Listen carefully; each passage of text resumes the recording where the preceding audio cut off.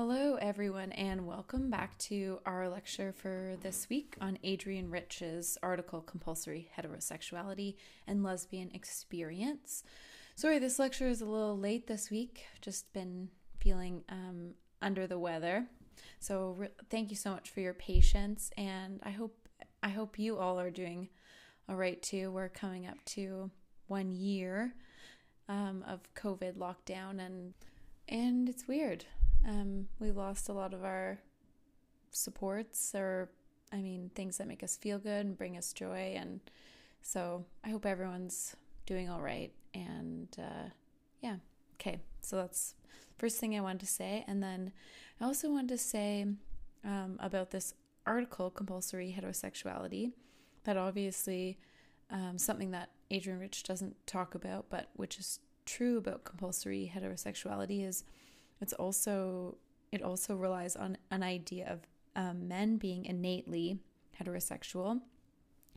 And I just want to point out two things that I think are related to compulsory heterosexuality that Rich doesn't mention, but I think are maybe interesting to keep, or I don't know, I thought they were interesting. So one was about how stereotypes for queer men are feminine and stereotypes for queer women are masculine. And just thinking about that through this lens of compulsory heterosexuality, right? Where it seems like our stereotypes for lesbians or for gay men are kind of about or might be explained by recreating compulsory heterosexuality again, right?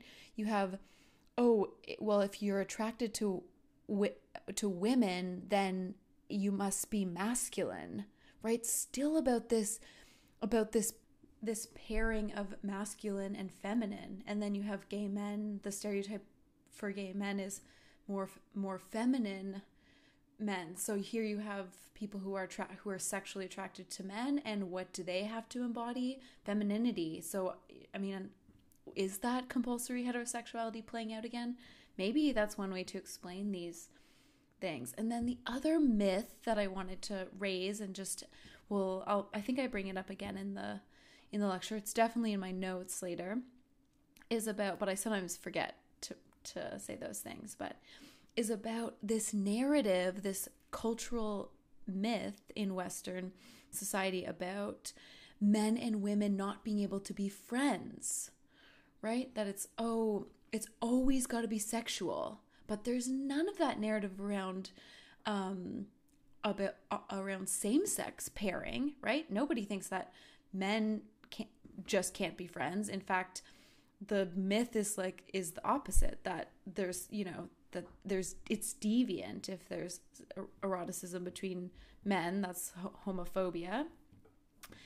But this myth that men and women can't be friends seems also to be a byproduct of this compulsory heterosexuality, maybe.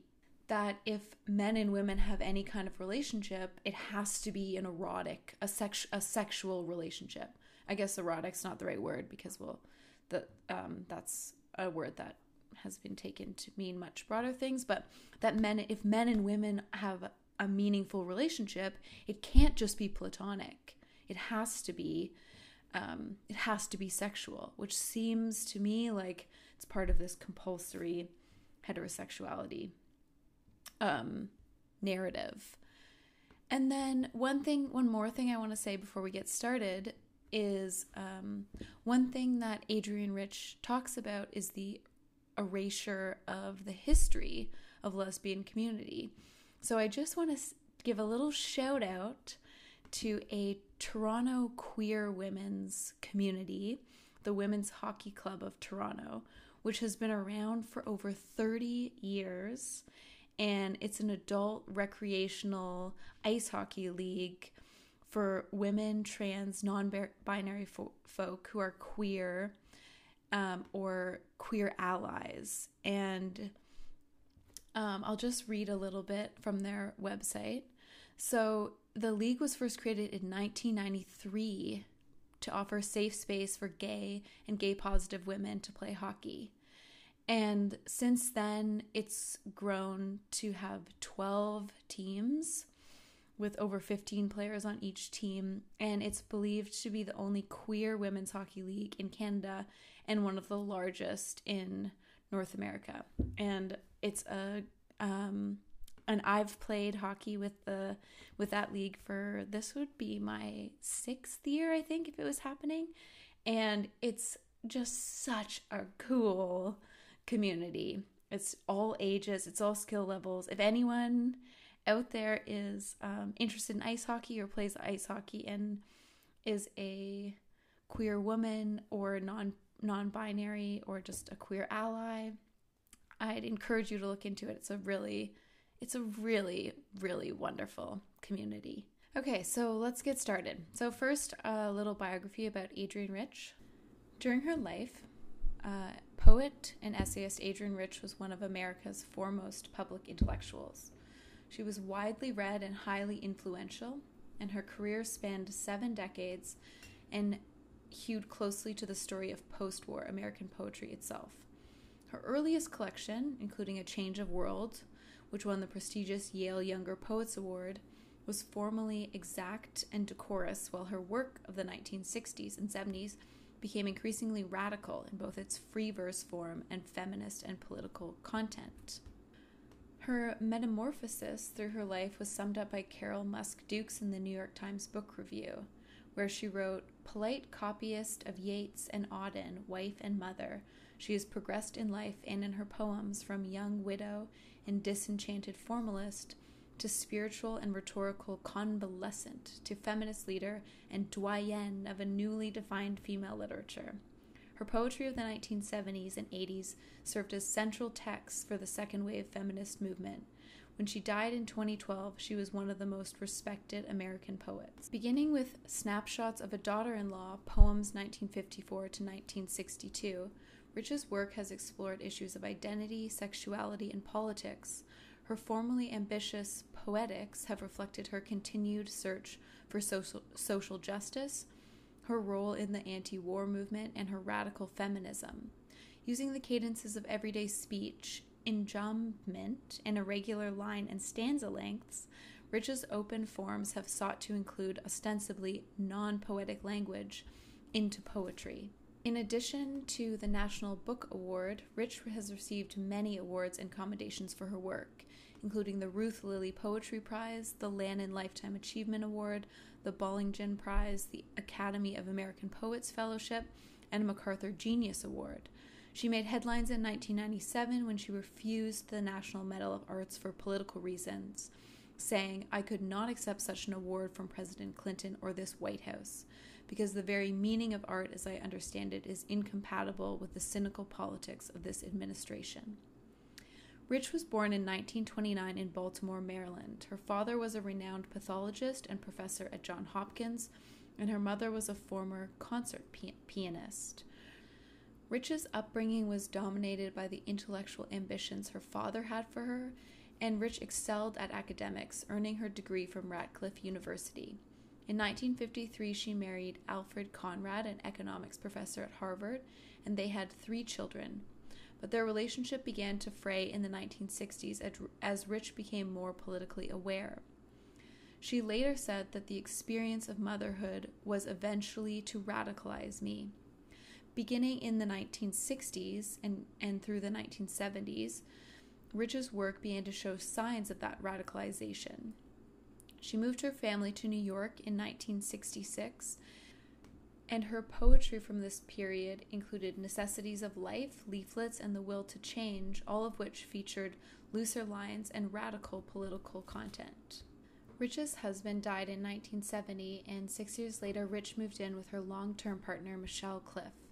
That same year, she published her controversial, influential collection of essays of Woman Born, Motherhood as Institution and Experience. The volume, following on the heels of her masterpiece Diving into the Wreck, ensured Rich's place in the feminist pantheon. Through over 60 years of public introspection and examination of society and self, Adrienne Rich has chronicled her journey in poetry and prose. I began as an American optimist, she said once, albeit a critical one, formed by our racial legacy and by the Vietnam War. I became an American skeptic, not as to the long search for justice and dignity, which is part of all human history, but in the light of my nation's leading role in demoralizing and destabilizing that search here at home and around the world. Perhaps just such a passionate skepticism, neither cynical nor nihilistic, is the ground for continuing. And that biography was brought to you by thepoetryfoundation.org. And before we begin, I think it makes sense to read an Adrienne Rich poem. So this is a poem called Diving into the Wreck. First, having read the book of myths and loaded the camera and checked the edge of the knife blade, I put on the body armor of black rubber, the absurd flippers, the grave and awkward mask. I am having to do this, not like Cousteau with his assiduous team aboard the sun-flooded schooner, but here alone. There is a ladder. The ladder is always there, hanging innocently, close to the side of the schooner. We know what it is for, we who have used it. Otherwise, it is a piece of maritime floss, some sundry equipment. I go down, rung after rung, and still. The oxygen immerses me, the blue light, the clear atoms of our human air. I go down. My flippers cripple me. I crawl like an insect down the ladder. And there is no one to tell me where the ocean will begin.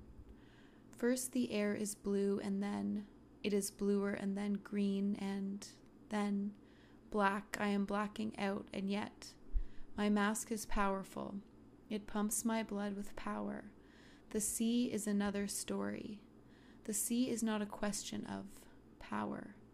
I have to learn alone to turn my body without force in the deep element. And now it is easy to forget what I came for.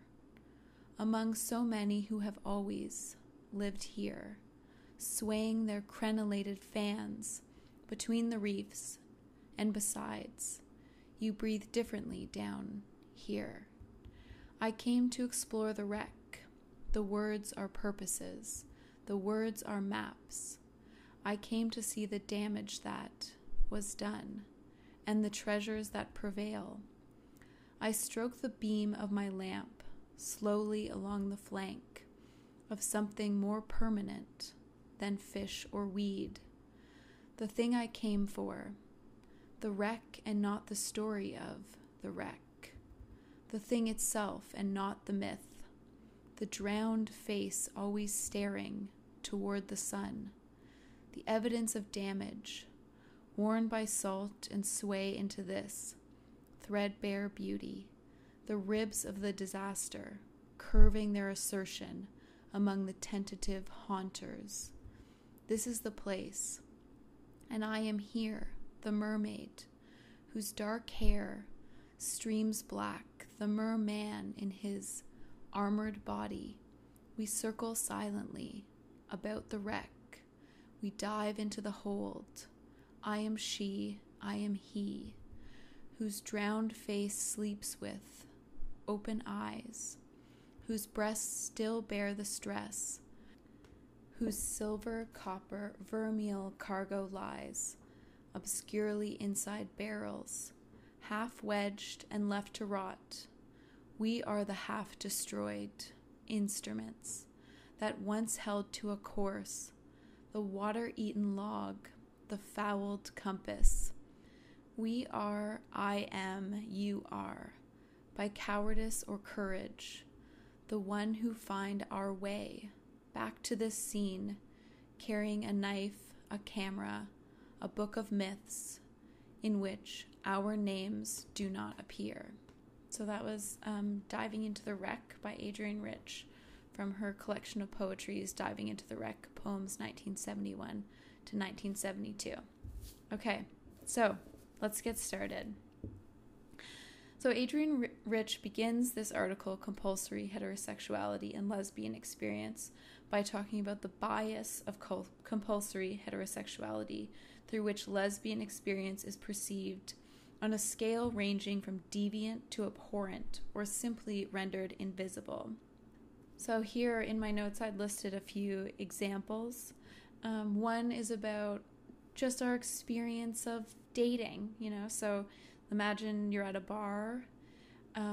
It's our default assumption that everyone is heterosexual. You never think about it. If you're queer and you've been to a bar, you know that's you can't assume those things. There's, less danger now, maybe in a big city like Toronto, but assuming that someone else is gay and hitting on them or asking them out or flirting could be really dangerous in lots of places. But at the very least, it's not the assumption.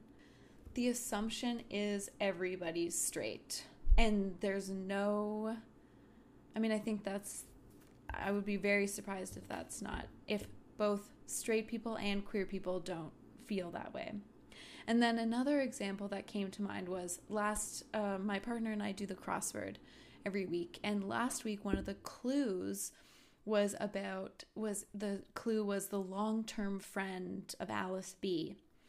And when I Googled it, because I didn't know who Alice B was, the answer was her life partner was a woman that she spent 40 years living with as partners. But the way that what she was called was her friend, which would just never happen if they were opposite sex pairs. Can you imagine? They would never call Alice B's husband, if she had one, her long-term friend. Why wasn't the clue Alice B's a wife? Okay, so those are just some of the things that I was thinking about. So Adrienne Rich says the assumption that women are innately sexually oriented toward men, or that the lesbian choice is simply an acting out of bitterness toward men, are widely current in literature and in the social sciences. And she says she's concerned with two other matters as well. One is how and why women's choice of women as passionate comrades, life partners, co-workers, lovers, community has been crushed, invalidated, and forced into hiding in disguise. And the second is the virtual or total neglect of lesbian experience in a wide range of writings, including feminist scholarship. Rich writes, any theory or cultural political creation that treats lesbian existence as a marginal or less quote-unquote natural phenomenon, or this idea of merely being sexual preference, or as the mirror image of either heterosexuality or male homosexual relations, is profoundly weakened, whatever other contributions this theory offers. So Adrienne Rich begins this by discussing 4 books that all present themselves as feminist, and that all take as a basic assumption that the social relations between the sexes is extremely problematic, if not very harmful for women, and these books seek paths towards change. And Rich writes that each one of these books would have been much stronger if the author had talked about lesbian experience as a reality, as a source of knowledge and power that's available to women, or that had talked about the institution of heterosexuality itself as a beachhead. And I had to Google this. So a beachhead is a defended position on the beach from which attacks can be launched. So if you think of what she's saying about the institution of heterosexuality is this defended position from which attacks can be launched of male dominance. So she says heterosexuality itself is the beachhead of male dominance. And she writes, in none of these books is compulsory heterosexuality even examined as an institution which powerfully affects mothering, sex roles, relationships, and societal prescriptions. And neither is the idea of preference in quotes, or innate orientation, in quotes, even indirectly questioned. So the first book is For Her Own Good, 150 Years of Experts' Advice to Women by Barbara Einrich and Diedrich English. And the thesis of this book is that advice given to American women by male health professionals, particularly in the areas of marital sex, maternity, and childcare, echoes the dictates of the economic marketplace and the role that capitalism has needed women to play in production or reproduction. And Rich writes that she was waiting for the basic prescription against lesbianism to be examined, but it never was, even though, Rich writes, there's lots of documentation of the torture that lesbians experienced at the hand of medical professionals in the 19th and 20th century. The second book is Toward a New Psychology of Women by Jean Baker Miller. And Adrienne Rich writes it's written as if lesbians don't exist at all, even as marginal beings.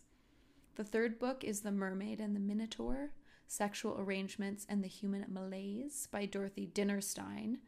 And Adrienne Rich has a lot to say about this book. So in this book, Dinnerstein makes an impassioned argument for the sharing of parenting between women and men and for an end to what she perceives as the male-female symbiosis of gender arrangements, which she feels are leading the species further and further into violence and self-extinction.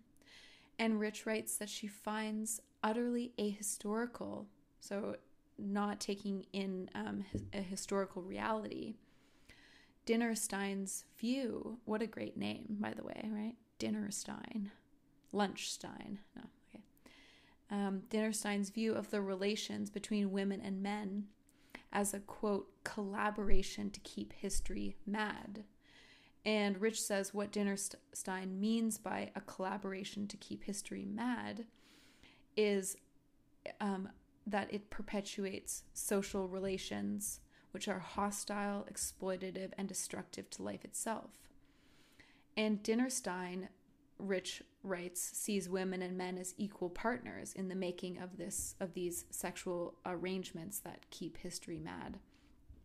Seemingly unaware, Rich points out, of the repeated struggles of women to resist oppression, their own and that of others, and to change our conditions.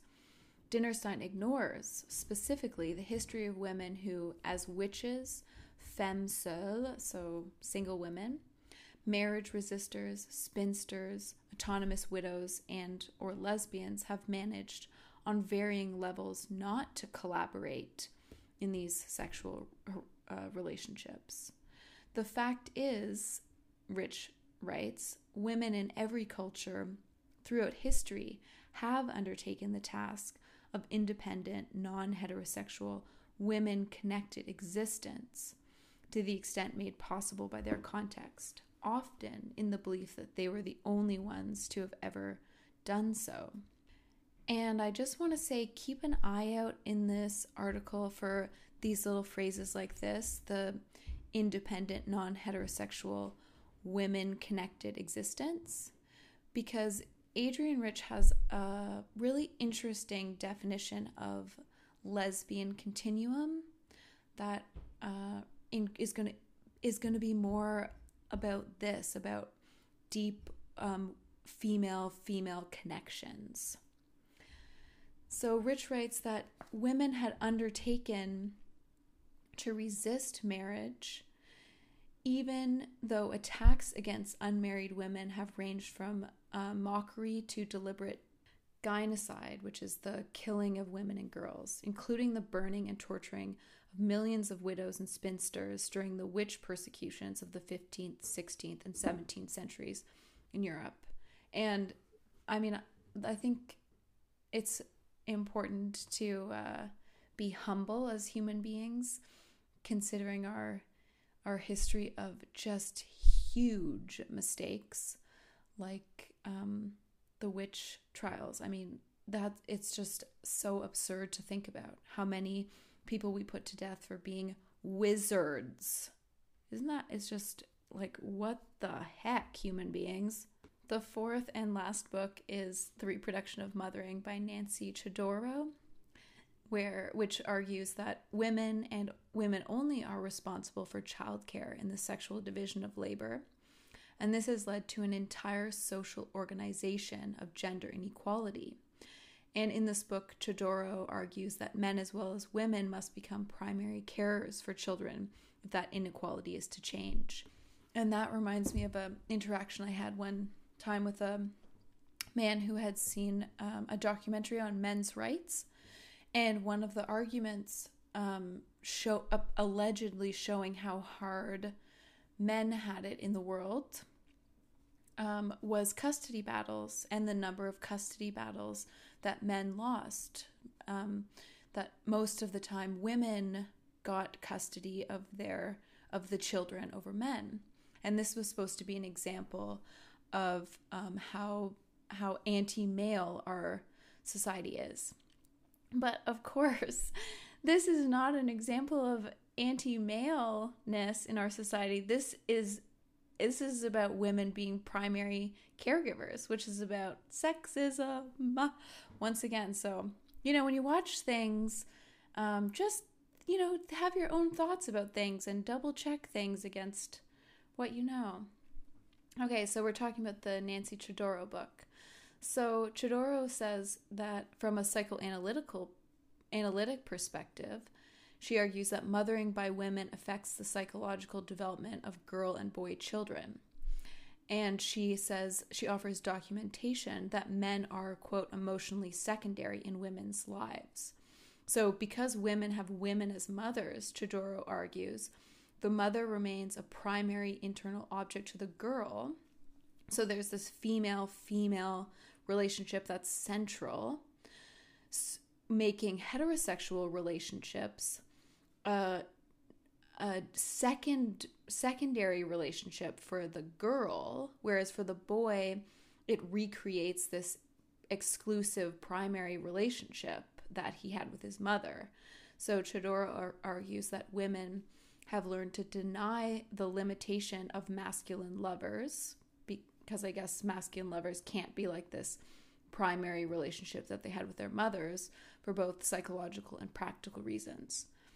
And I just want to flag that it's not obvious to me that what's happening in our romantic relations is a recreation of the relationships we had with our parents, or in this case, because women are primary caregivers with our mothers. I think that's really oversimplified and something that we can wonder about and be suspicious of.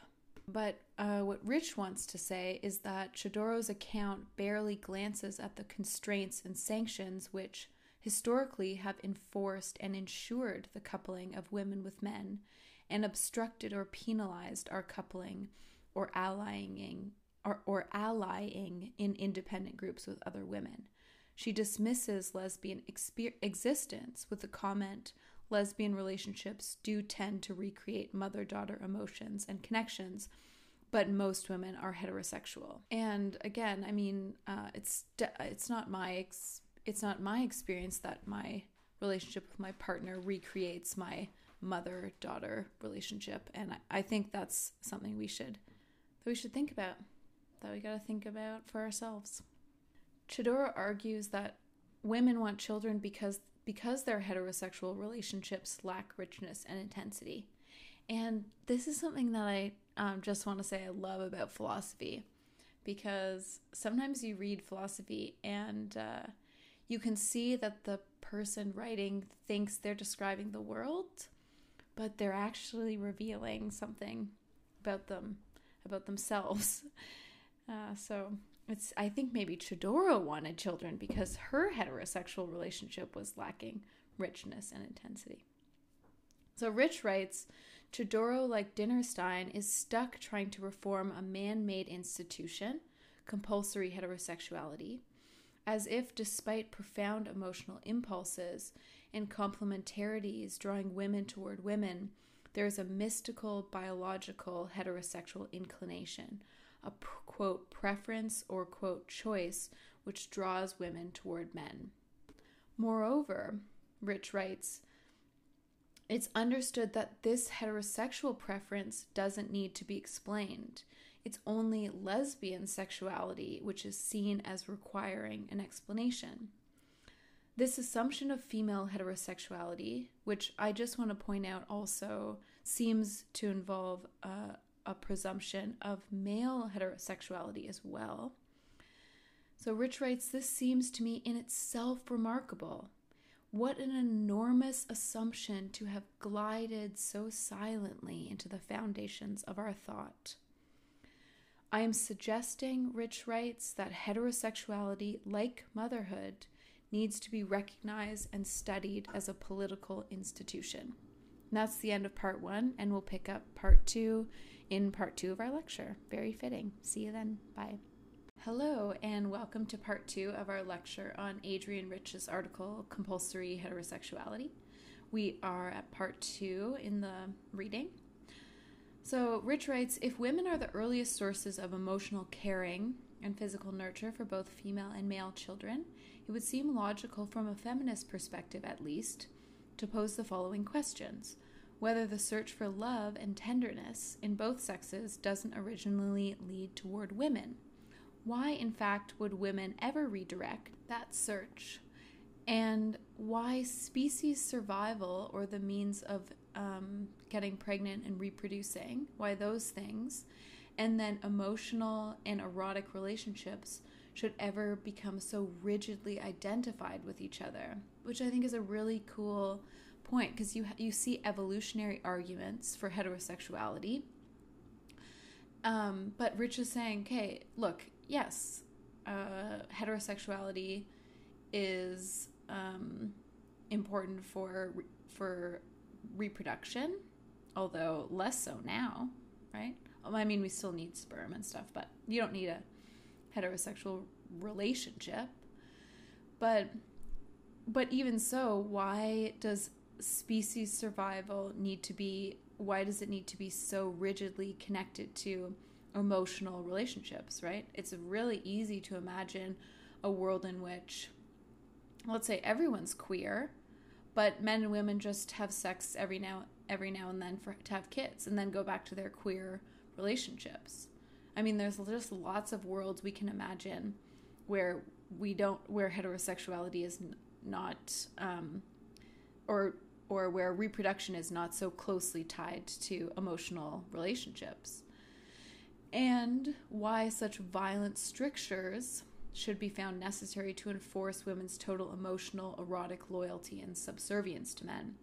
And later, Adrienne Rich has a great line about, look, if we need so much structure to force heterosexuality, then it must be holding back this like huge tide of energy. Anyway, I'll point it out when we get there. I love the sentence. And Adrienne Rich says, I do not myself assume that mothering by women is a quote, sufficient cause of lesbian existence. And to that, I just want to say, I mean, of course, that's an absurd claim.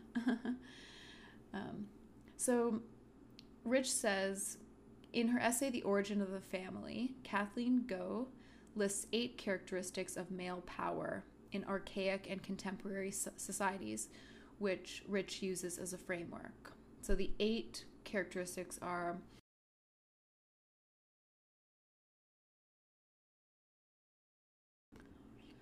to deny women their sexuality, to force male sexuality upon them, to command or exploit their labor to control their produce, which is something we talked about in a lecture in epistemology, to control or rob them of their children, to confine them physically and prevent their movement, 6, to use them as objects in male transactions, and 7, to cramp their creativeness, and 8, to withhold from them large areas of the society's knowledge and cultural attainments.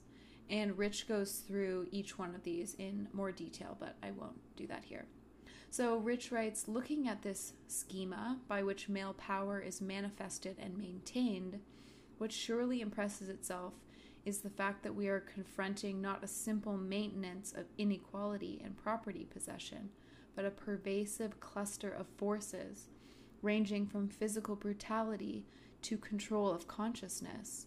Here's the line, which suggests that an enormous potential counterforce is having to be restrained, which is, I think, a beautiful line. And I just want to point out this phrase about control of consciousness, because we've seen in our epistemology literature also about this raising of consciousness, this coming to be aware of things.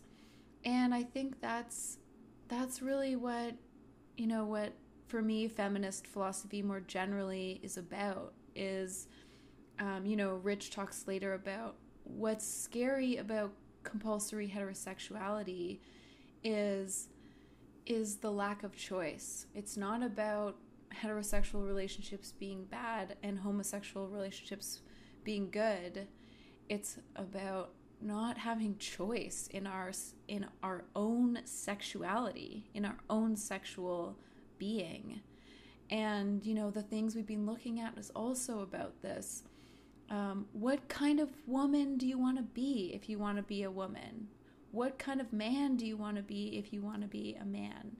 What kind of being do you want to be if you want to be none of those things? But this choice, not having what being a woman is just forced upon you or chosen for you.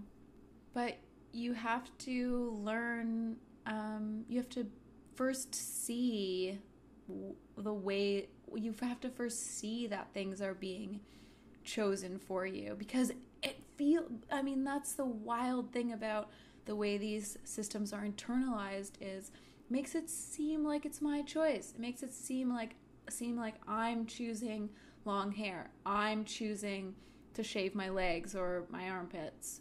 And it's not about then feeling like you're forced to do the other thing. If you feel forced to have short hair and forced to have to not shave your legs and armpits, say, because that's the anti-oppressive thing to do, there's no choice in that either. So anyway, control of consciousness. Sorry, I went on a little rant. Okay, so Rich says each one of these ways of power control that she's listed adds to the cluster of forces within which women have been convinced that marriage and sexual orientation toward men are inevitable, even if unsatisfying or oppressive. And the erasure of lesbian existence, except as exotic or perverse in art, literature, film, and the idealization of heterosexual romance and marriage, is one example of this control of consciousness. And then we have some discussion of clitoridectomy, which has been assailed by feminists as a form of woman torture. And Kathleen Berry has pointed out that this is not simply a way of turning the young girl into a marriageable woman through brutal surgery, but it also intends that women in the intimate proximity of polygynous marriage with more than one wives will not form sexual relations with each other. And in undergrad, I read a really interesting article about clitoridectomy, where some doctors, I think in Seattle, tried to do it in a safe way that maintained the kind of ritual cultural aspect of it, because they were seeing young girls who had had it done at home, and then it had become infected, or way too much had been removed. So these doctors in Seattle started offering it to the community that was doing it to their daughters and saying, hey, why don't we do it at the hospital? We can do it safely. We can just do a little nick on the clitoris so the whole thing isn't removed and things like this. But there was such a backlash from the wider community that they had to stop these procedures. So I just wanted to complicate this discussion of clitoridectomy a little bit. And I also just want to raise the question, why don't we ask the same question about male circumcision, and just that the conversation in our culture about male circumcision, which is also a surgery on a baby where no consent is involved and is at least complicated in the way that clitoridectomies are, I think, complicated. Okay. So then Rich goes on to talk about the function of pornography as an influence on consciousness. And she writes that in pornography, women are a sexual commodity devoid of emotional context to be consumed by males. She writes, the most harmful message relayed by pornography is that women are natural sexual prey to men and love it. That sexuality and violence go together, that for women, sex is essentially abuse. Rich writes, along with this message comes another, that enforced submission and the use of cruelty, if played out in a heterosexual pairing, is sexually, quote, normal, while sexuality or sensuality between women, including mutual eroticism and respect, is odd and not normal and even sick. Rich writes, pornography doesn't simply create a climate in which sex and violence become interchangeable, but it widens the range of behavior that's considered acceptable from men in heterosexual intercourse behavior, which strips women of their autonomy, dignity, and sexual potential, including the potential of loving and being loved by women. And, we live in a culture right now that is where there's a lot of sexual images, there's a lot of access to pornography, and I think it's right to talk about the impact of that pornography. I mean, most of it, if you're not watching like specifically kind of feminist pornography, and I don't think pornography is inherently bad, but I think at best pornography is super male-centric. If there's not like overt violence against women, it's from the male point of view. It's about male orgasm. And I think when you combine that with a culture that's not talking about sex very much, we have a problem. We have a huge problem. Okay, so Rich goes on to say, in Sexual Harassment of Working Women, a case of sex discrimination, Catherine A. McKinnon asks, why do we see the same groups of people occupying low-status, low-paying positions, such as women, if employers could pay women less and then save money, which seems to be the point of capitalism, is to make as much money as possible, even to the point of destroying the planet and going extinct. But at least our coffers will be full. What a treat. So McKinnon cites wealth of documentation that women are not only segregated in low-paying service jobs, but that the sexualization of women is part of the job. So if anyone has worked a service industry job, like being a waitress, then I'm sure you have first-hand experience of this. So in these low-paying service jobs, two forces of American society converge. First, men's control over women's sexuality. So they're sexualized in the workplace because men control women's sexuality. And capital's control over the employees' work lives. So economically disadvantaged women, whether waitresses or professors, endure sexual harassment to keep their jobs and learn to behave in a complacent and ingratiating heterosexual manner because they discover this is their true qualification for employment, whatever the job description. So if anyone has watched Mad Men, right, I think that's a great example of this, where secretaries are seen as something for the businessmen or the busyness men to look at. It's just like this shiny thing for them to have in the office. So this raises a specific difference between the experience of lesbians and homosexual men.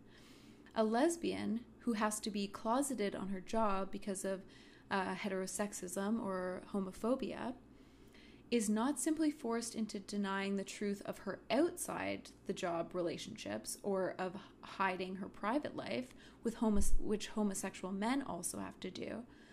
But her job depends on her pretending to be not merely heterosexual, but a heterosexual woman in terms of dressing and playing the feminine deferential role required of real women, which includes being sexualized at work.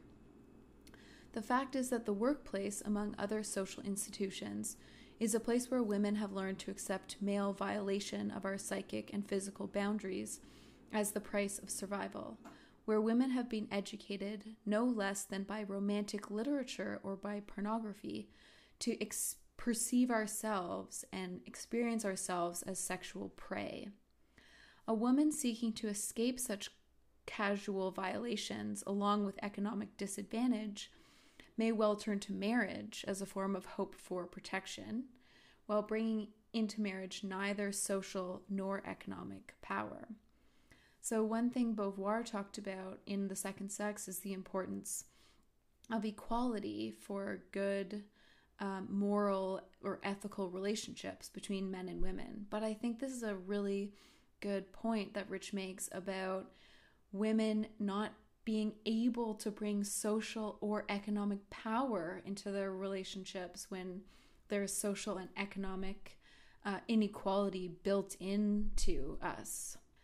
Given the nature and extent of heterosexual pressures, the daily eroticization of women's subordination, as McKinnon phrases it, Rich questions the more or less psychoanalytical perspective that the male need to control women's sexuality results from some primal male, quote, fear of women. Well, get over it then.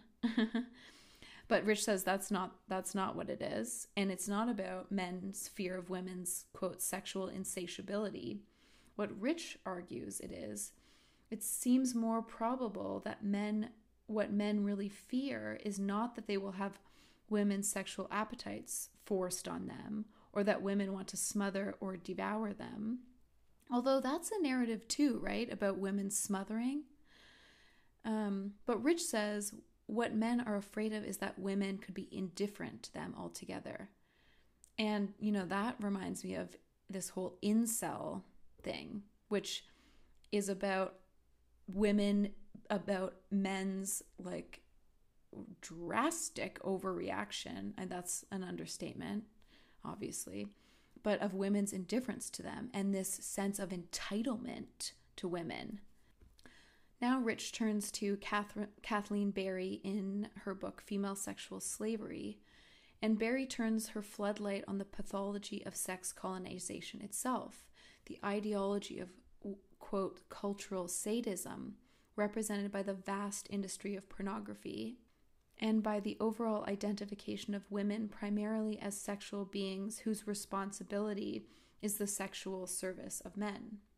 So here what comes to mind are things like Playboy bunnies. I don't know if anyone watched there was a reality show about the Playboy bunnies, and it's very odd. He controlled their money, he controlled where they went, they had curfews, they couldn't be out past a certain time, and these are adult women. Anyway, the whole thing very bizarre.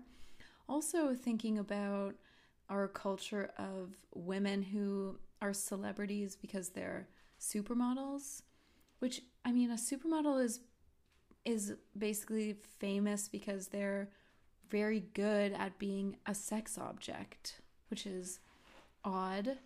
And also you don't see this with men. I could name a lot of female supermodels, but I can't think of one male supermodel. So Kathleen Berry delineates what she names a sexual domination perspective, through whose lens purporting objectivity, sexual abuse and and terrorism of women by men has been rendered almost invisible by treating it as natural and inevitable. From its point of view, the point of view of the sexual domination perspective, women are expendable as long as the sexual and emotional needs of the male can be satisfied. And if you think men are good, which I think they are, then we have to wonder what kind of messages are we giving them? Why are we raising so many men that are violent to women, right?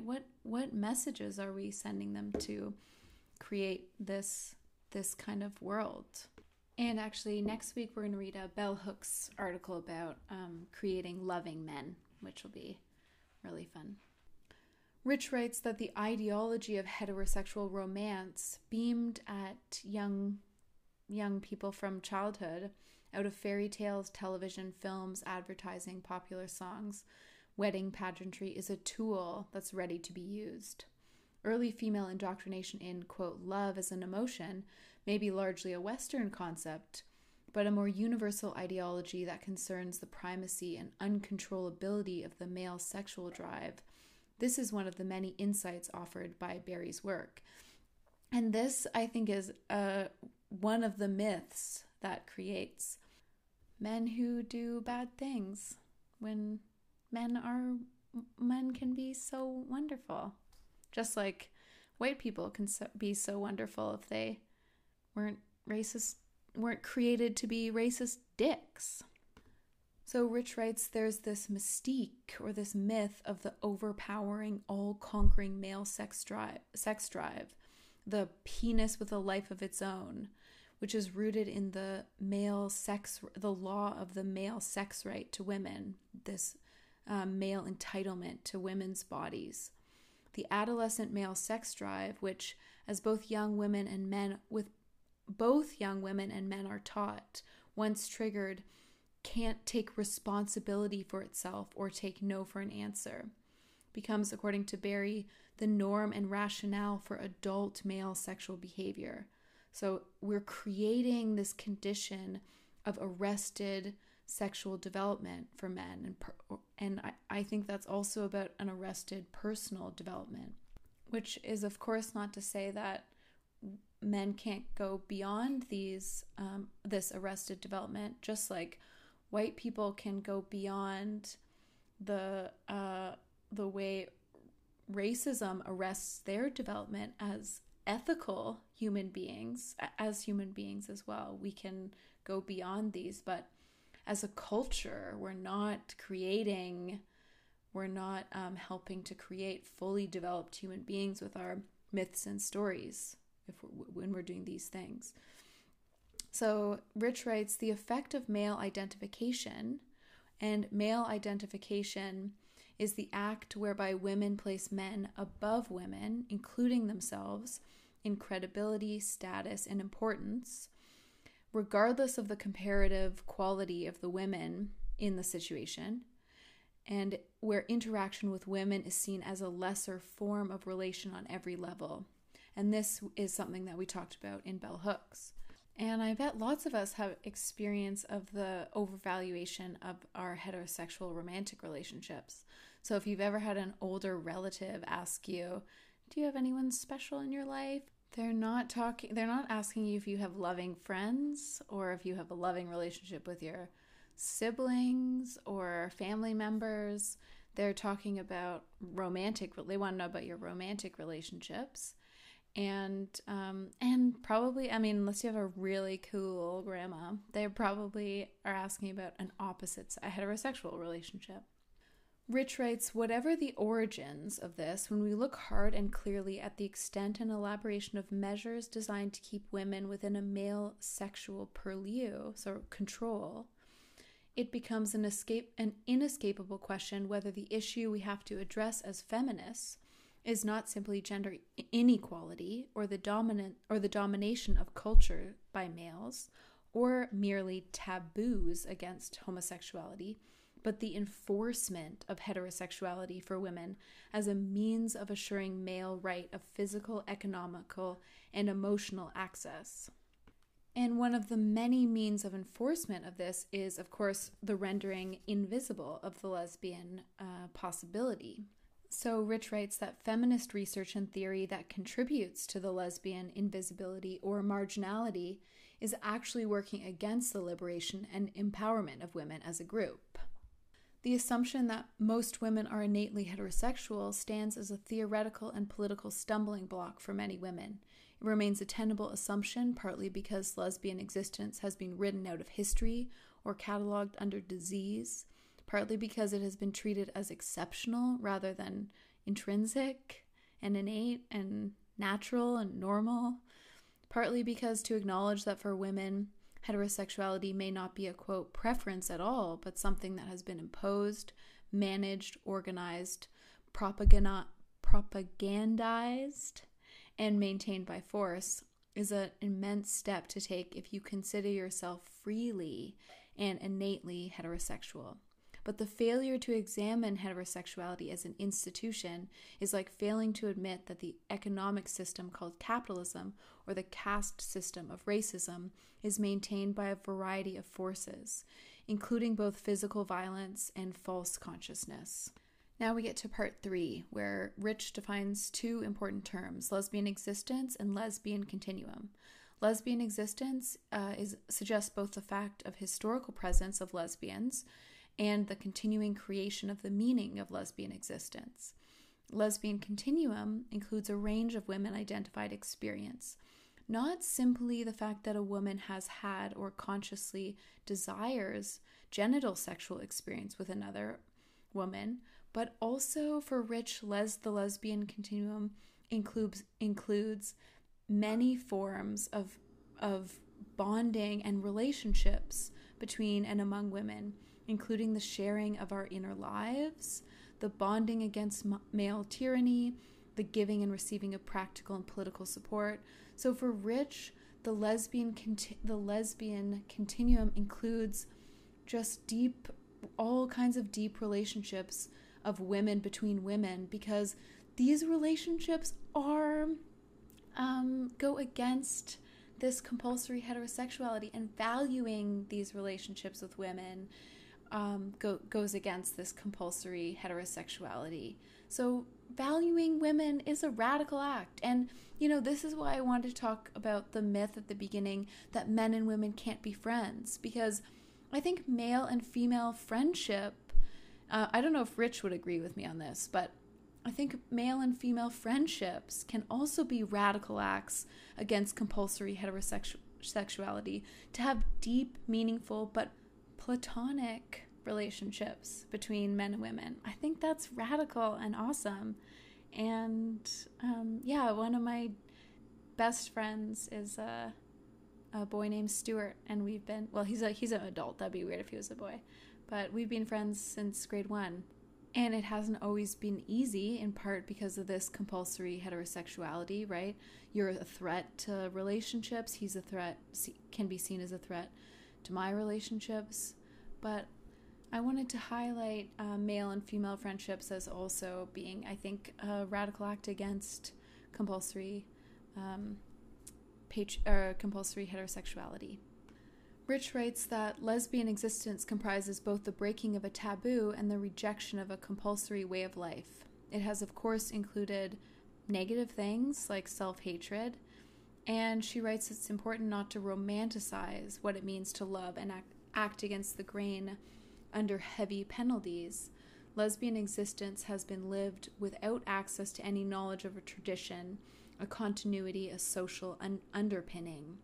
Lesbians have historically been deprived of a political existence through inclusion as female versions of male homosexuality.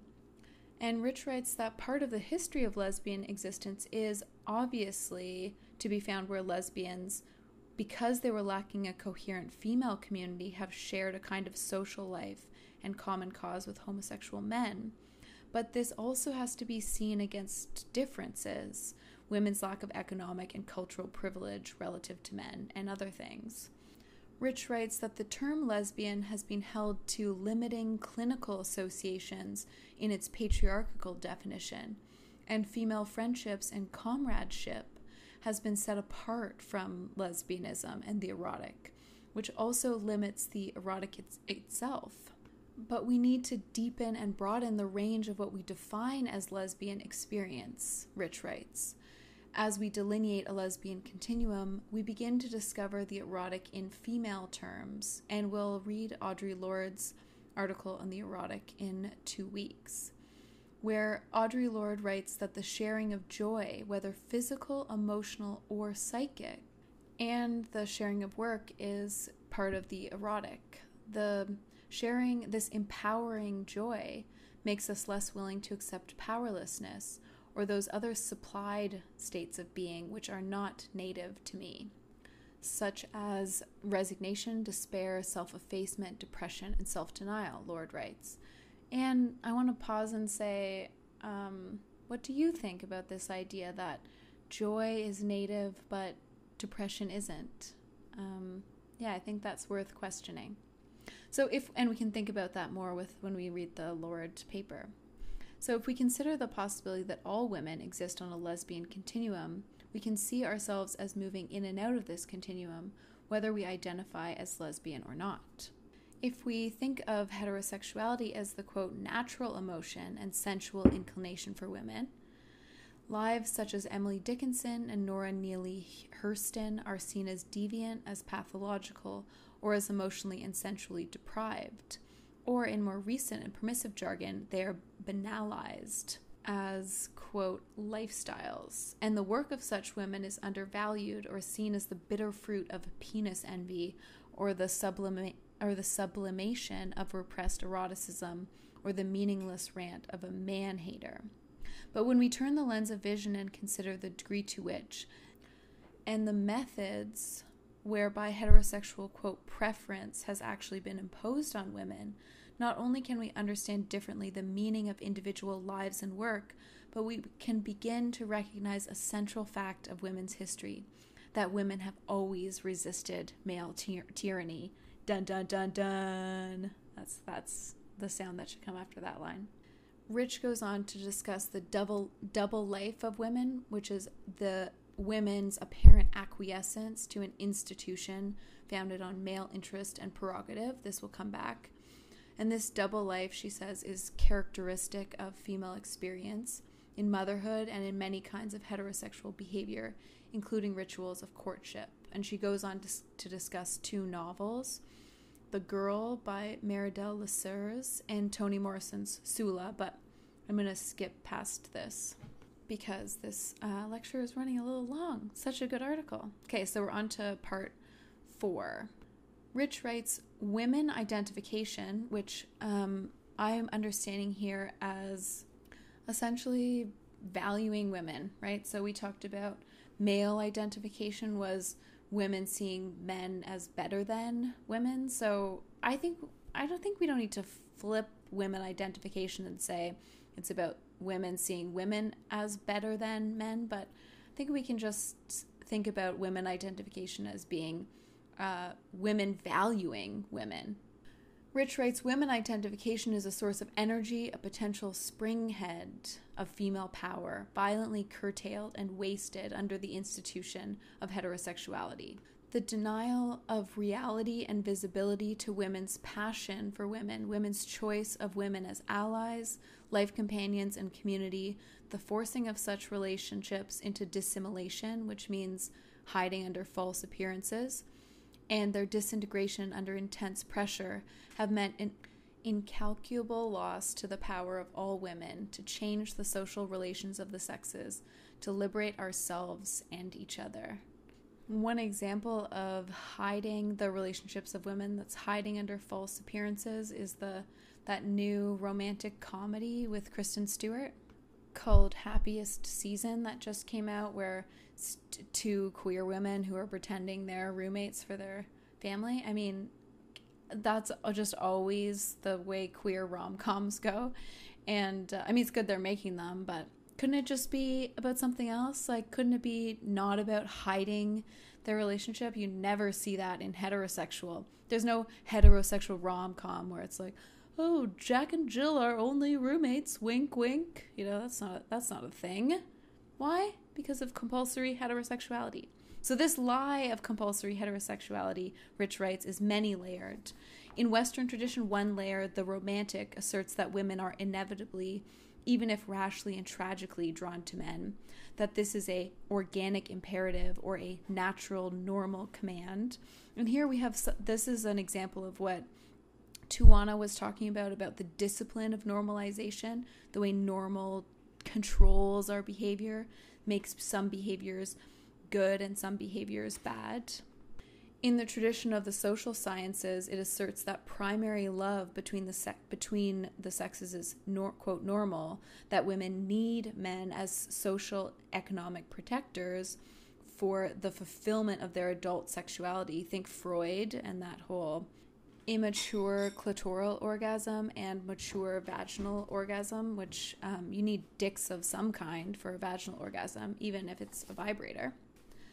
This idea that the heterosexual family is the basic social unit, that women who do not attach to their primary intense relationship to men must be, in functional terms, condemned to an even more devastating outsiderhood than their outsiderhood as women. And you can think about all of these, like the spinster or the cat lady, which is about single women, these tropes, these nasty tropes about single women, and then think about the tropes that we have for single men, which is like bachelor and playboy and like the cool guy with a man cave in his apartment, which is like, you don't evolve past caves. Rich quotes Lorraine Bethel, a Black lesbian feminist critic, who writes, "For a Black woman already twice an outsider, to choose to assume still another hated identity is problematic.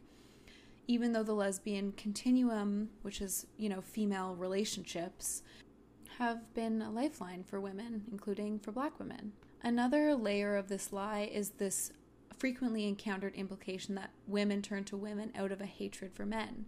Lesbian existence is represented as the mere refuge from male abuses, rather than an electric, empowering charge between women on their own, because they delight in each other's company and are attracted to each other's minds and characters, which proceeds from a recognition of each other's strengths, much like Bell Hook said. Rich writes, "We can say that there is a nascent or the beginnings of a feminist political content in the act of choosing a woman lover or life partner in the face of institutionalized heterosexuality. But for lesbian existence to realize this political content in an ultimately liberating form, the erotic choice must deepen and expand into conscious women identification, which is conscious valuing of women by women." Adrienne Rich writes that historians and we need to ask at every point how heterosexuality as institution has been organized and maintained by various things. And we might ask, okay, well, given all this, should we condemn all heterosexual relationships, including those that are least oppressive? And Adrienne says this is just the wrong question. We've been stalled by this false dichotomy, good versus bad things. And this has prevented us from seeing the institution as a whole. And what is absent, she says, that's crucial, is the absence of choice.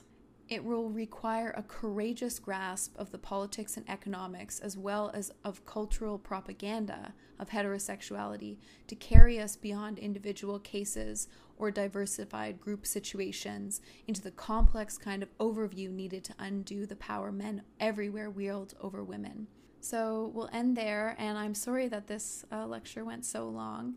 And I also want to say, for an extra point, for up to an extra 1%, if you post a comment on our chat class forum about this lecture, about your thoughts on this, not on the lecture, on the article, your thoughts about the article, you can do that and get up to 1%.